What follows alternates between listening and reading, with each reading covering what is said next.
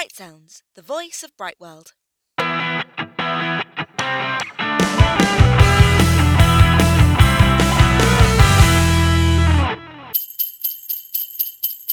Hi Sue, thanks for joining us today. How are you?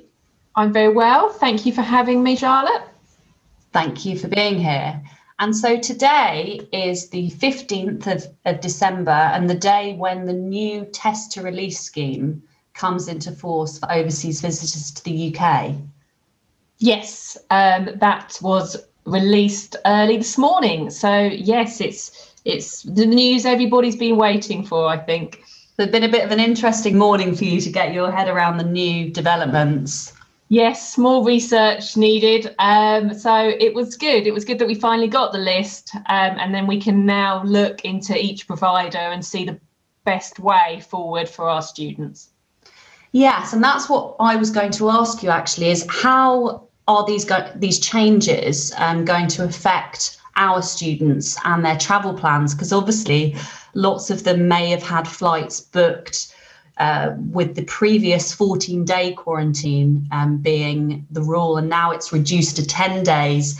But they also have the opportunity to opt in to have a test, don't they, on the 5th day?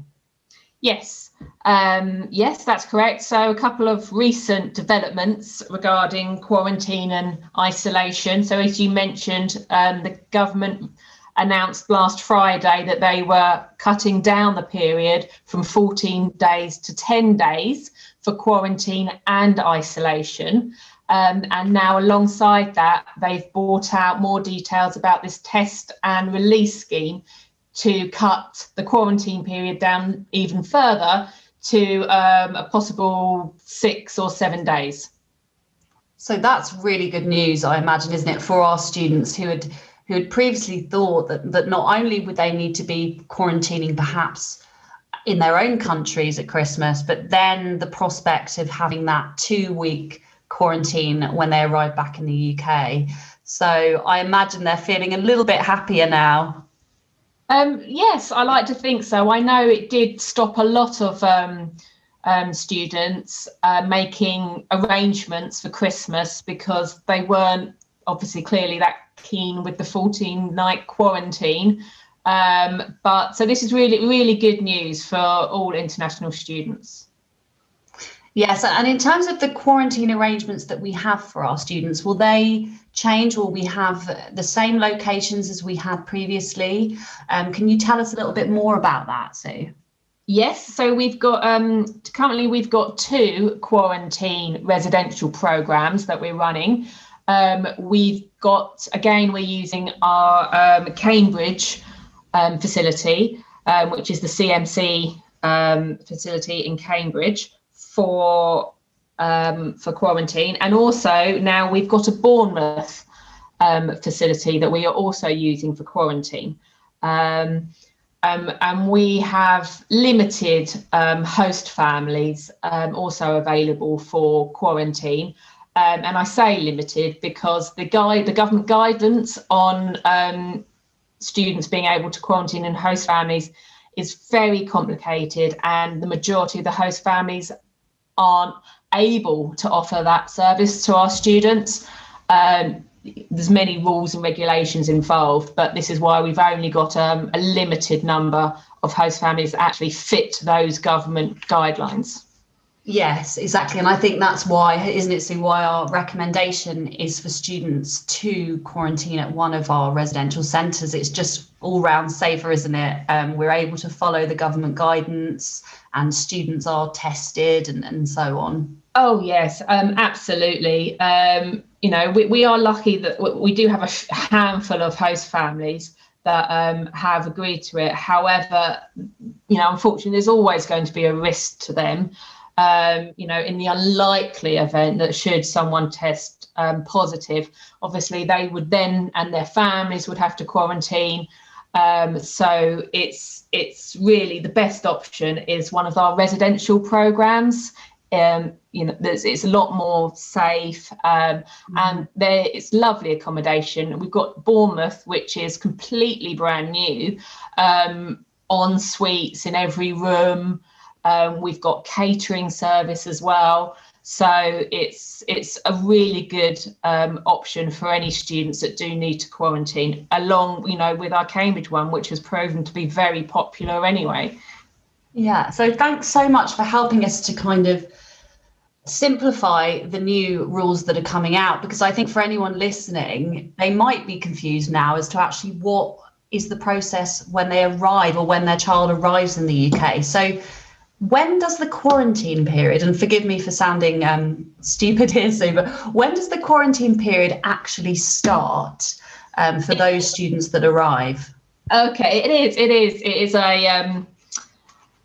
it's tricky to work out exactly when you have to take this new test, because although they say on the 5th day, is it the day, do I have to wait a day and then take it on the 5th day? So to make it all easier for everyone, the government has actually produced a demo on their website. So, for example, if a student arrives in the UK on a Monday, it could be a Monday morning or Monday afternoon, whatever day they arrive, they have to count the first whole day from the following day. So in this case, it will be a Tuesday, would be the first full day. I see. And then they need to take the test on the 5th full day. So in this case, if a student arrived on Monday, they would be able to take the test on the Saturday. I see. And it is actually an opt-in scheme, isn't it, Sue? So it's, as much as I think most students will opt to have the test, it's actually not compulsory, is it? So what's the alternative for students that perhaps don't want to pay for the private test? Do they have another option? Yes, as you mentioned, it is an opt-in. Nobody has to take the test on the 5th day. They can choose obviously not to, and then they would just complete the standard 10 days of quarantine based on the same system. So the day after they arrive will be the first day, and then it will be 10 days after that, and then they will be able to go back into the community. That's fantastic. And so testing is certainly something that we are expecting to be helping students with. I know it's something you're very familiar with. We had lots of students testing before they were able to travel home for Christmas. But in terms of testing those students that are quarantining with Brightworld, can you tell us a bit more about what the guidelines say and how we're planning to help students? Yes. So released today, the government have listed approximately 11 different private test providers on their website. And I'd just like to mention that we are updating our website as well with this latest guidance. So all this information that I'm telling you about now will be available on our website. So to help anybody. Yeah, yes, it's always good news. The government has released their list, and obviously this is completely new, so we can't recommend any particular company, but I have researched and looked into the different tests available. So some companies are offering what has been known as the standard COVID test at the moment, which is the swabs to the nasal and the throat. However, some companies are offering a saliva test. Based on the different tests they're offering, it does seem more, it's easier and less unpleasant for students to choose maybe the saliva test. It does seem the easiest route to go, and obviously less painful. And then you've got the different companies that are offering people the chance to go to the actual clinic, or a lot of them seem to be offering the option to send the tests out via post.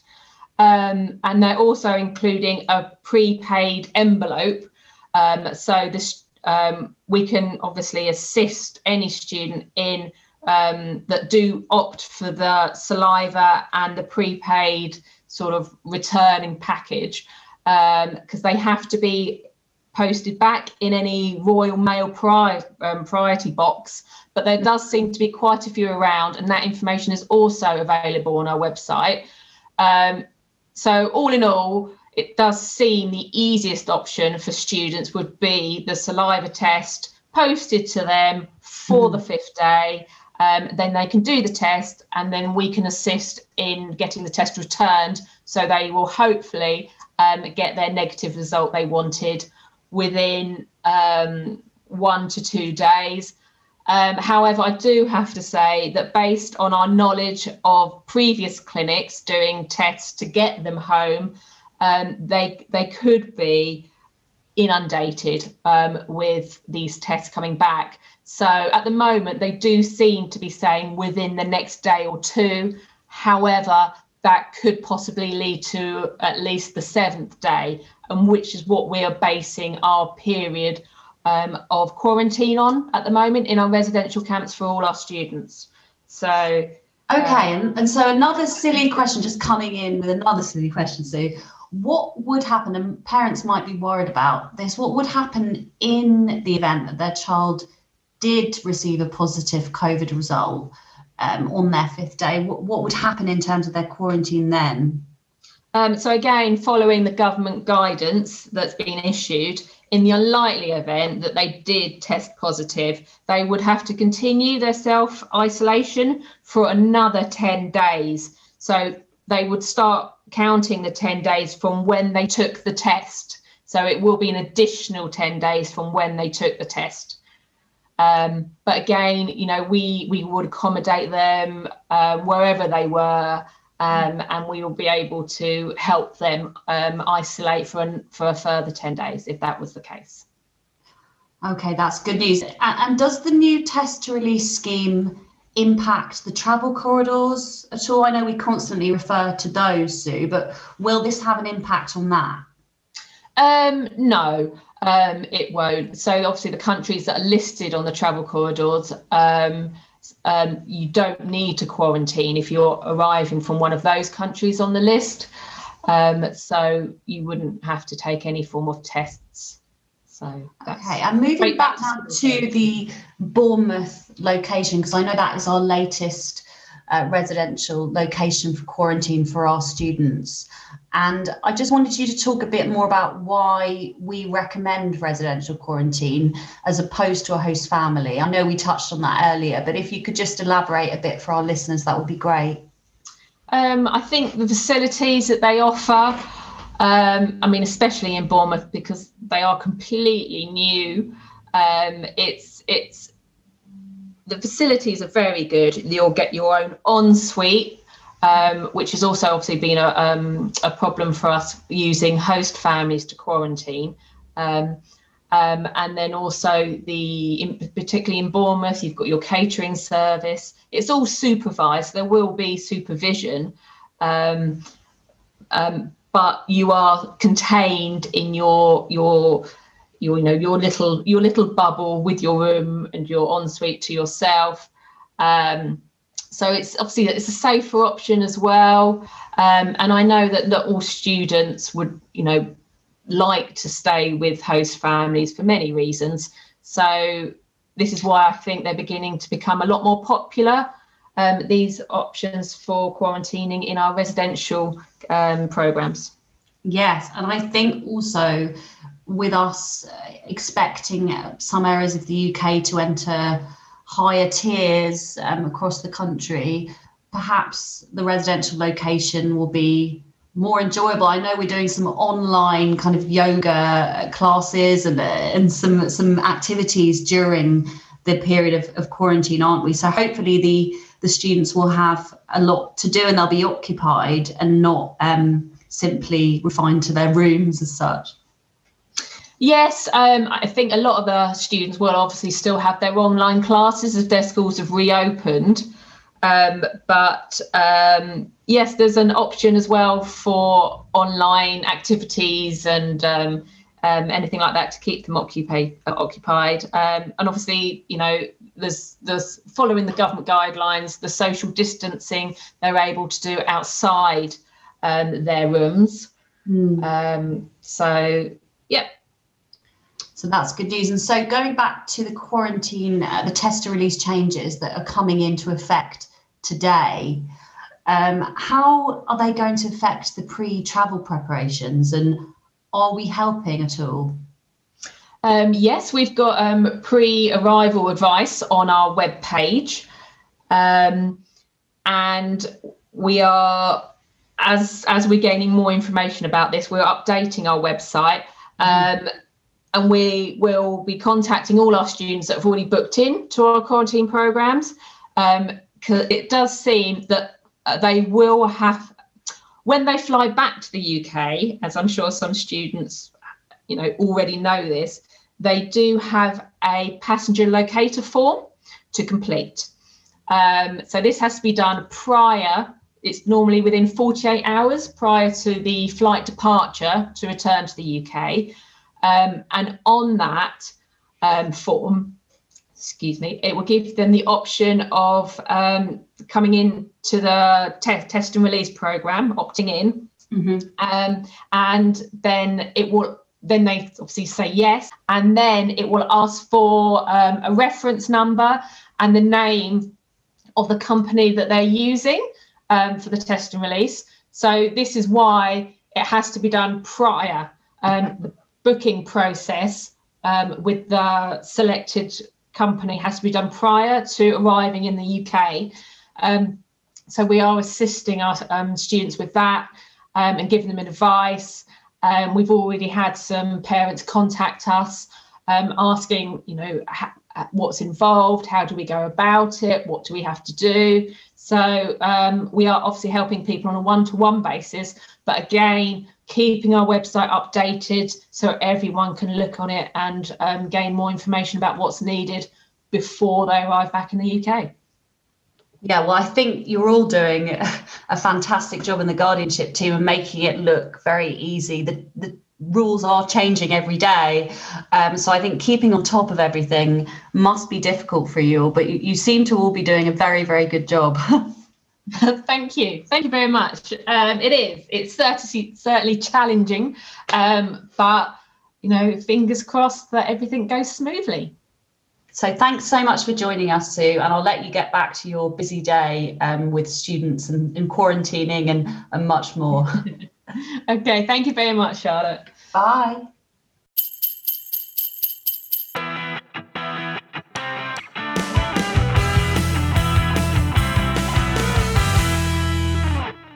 Thank you for listening to Bright Sounds, a podcast from Brightwell Guardianships.